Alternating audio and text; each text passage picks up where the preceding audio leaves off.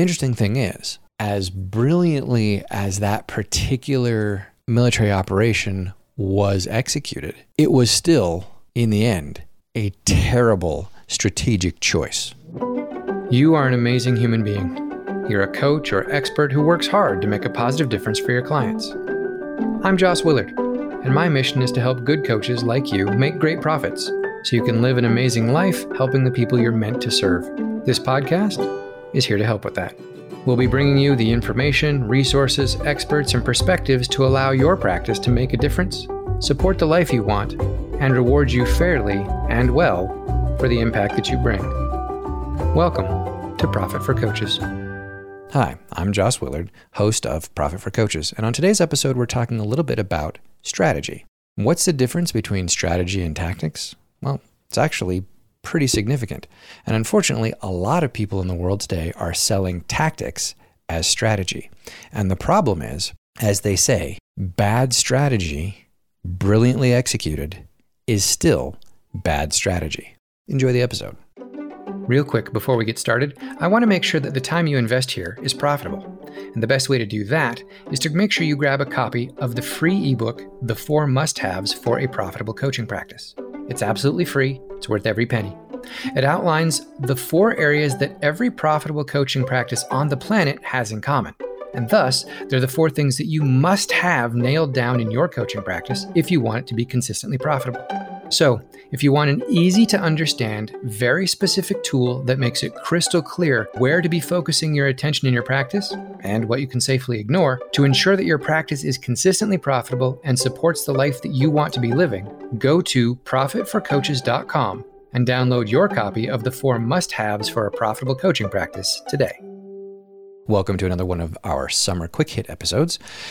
One of the things that often happens during the summer for a lot of people is we get a little bit more time to read, whether it's at the beach or out camping, or you go somewhere where you get away from technology a little bit and you read a book, or you read a Kindle, or you listen to an audiobook, or whatever it is that we learn a little bit. We have the opportunity to study some things, to learn some things that aren't online courses and packages from the gurus about how to sell, right? And I'm no different. So for me, I have an interest in history, and particularly military history, just because of my background and how I grew up and interests and et cetera.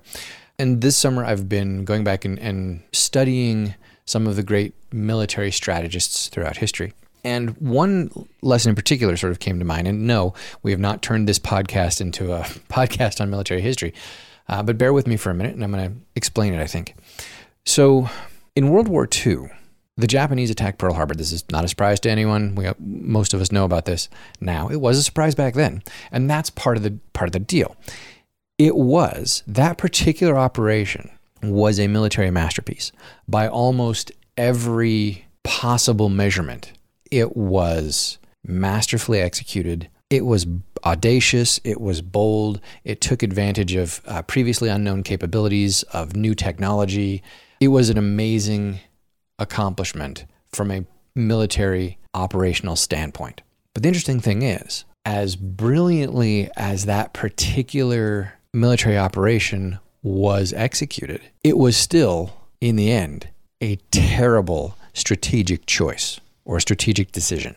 And Yamamoto, when he planned it and executed it as the supreme commander of the Japanese naval forces, he knew full well that it would take a miracle for Japan to win a war against the United States. And this was the closest thing he could devise to a miracle. But he took the chance anyway, which again, bad strategy, bad strategic decision.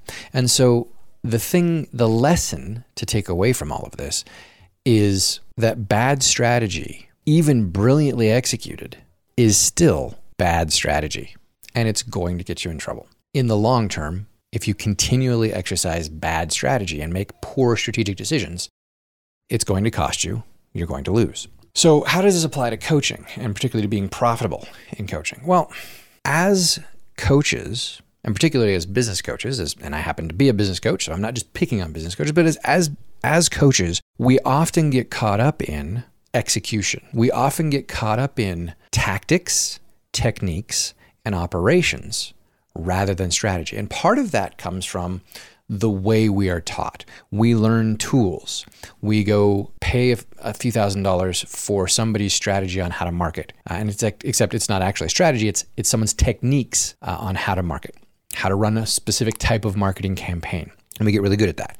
And then we'll go and we'll learn to get certified in a different type of campaign, or a cash flow management system, or a specific way of solving problems, or how to deal with communicating with employees, whatever. We learn these tools. And then when a client brings us a challenge, brings us a problem, our tendency is to try to just solve that problem. Go, oh, I have exactly the tool to solve that problem. I have exactly the technique. Let me pull out my tactics and teach you these tactics for how to solve this particular problem.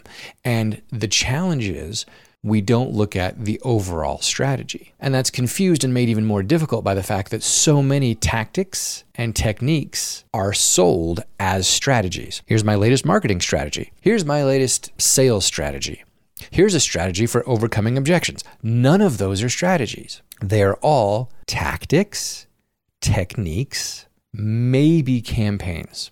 And on a military level, campaigns and operations are definitely below strategy. So what is the difference? Well, getting out of the military side of things, going to coaching and going to business, strategy is our long-term focus, our high-level focus.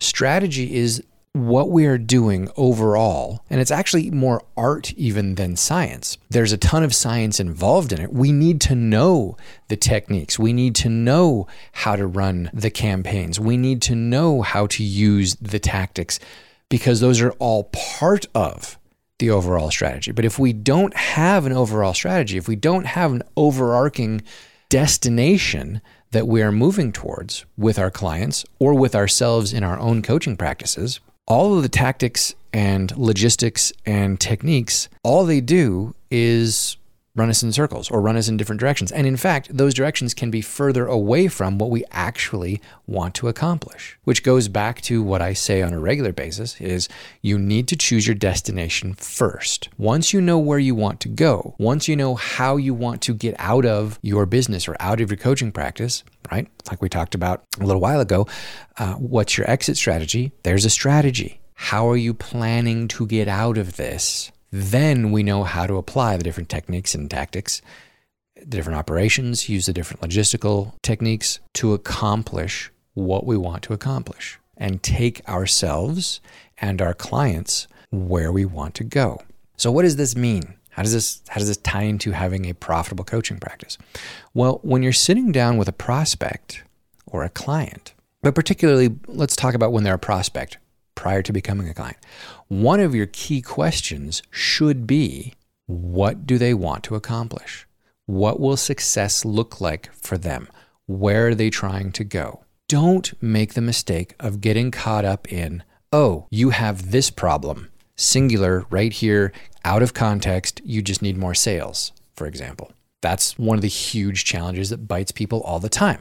Any decent business coach should be able to, if they're not specialized, right?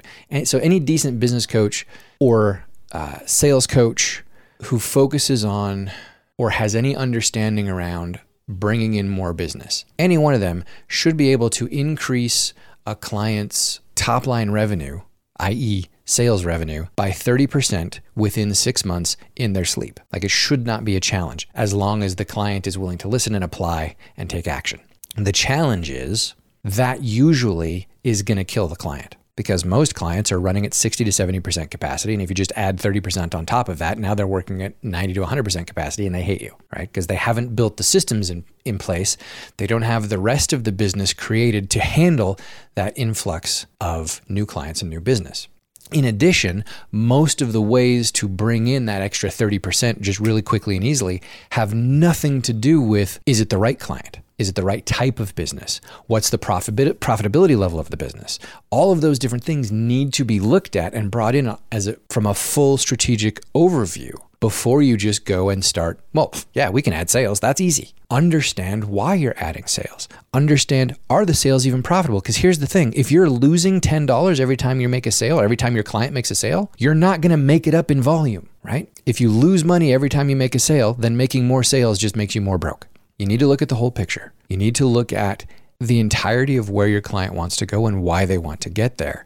And then set out a strategic plan first before you start applying the tips, the tricks, the techniques, the brilliant campaigns that you're very good at or that they are very good at. Because it doesn't matter how brilliant the tool is, how brilliant the technique is, or how brilliant you are as a coach. Because a bad strategy, brilliantly executed, is still a bad strategy. And it's going to hurt you, and it's going to hurt your clients. So your takeaway, your action step to make your practice more profitable going forward is simply this. The first thing you should do when sitting down with a client is find out where are we trying to go and lay out a strategic plan for how and why you're going to get there. Then pull out all of your brilliant techniques and tactics and tools because you're brilliant and you're going to do great things for your client once you know the proper strategy. Catch you next time. That's it for this episode of Profit for Coaches. I've been your host, Joss Willard. To make sure you never miss a new episode, go to profitforcoaches.com to subscribe now. You'll also find all the show notes, resources, guides, links, freebies, and other goodies that we mention on the show. Plus, we've got some special bonuses there just for our subscribers. So, to make sure you profit fully from this and each new episode of Profit for Coaches, go to profitforcoaches.com now.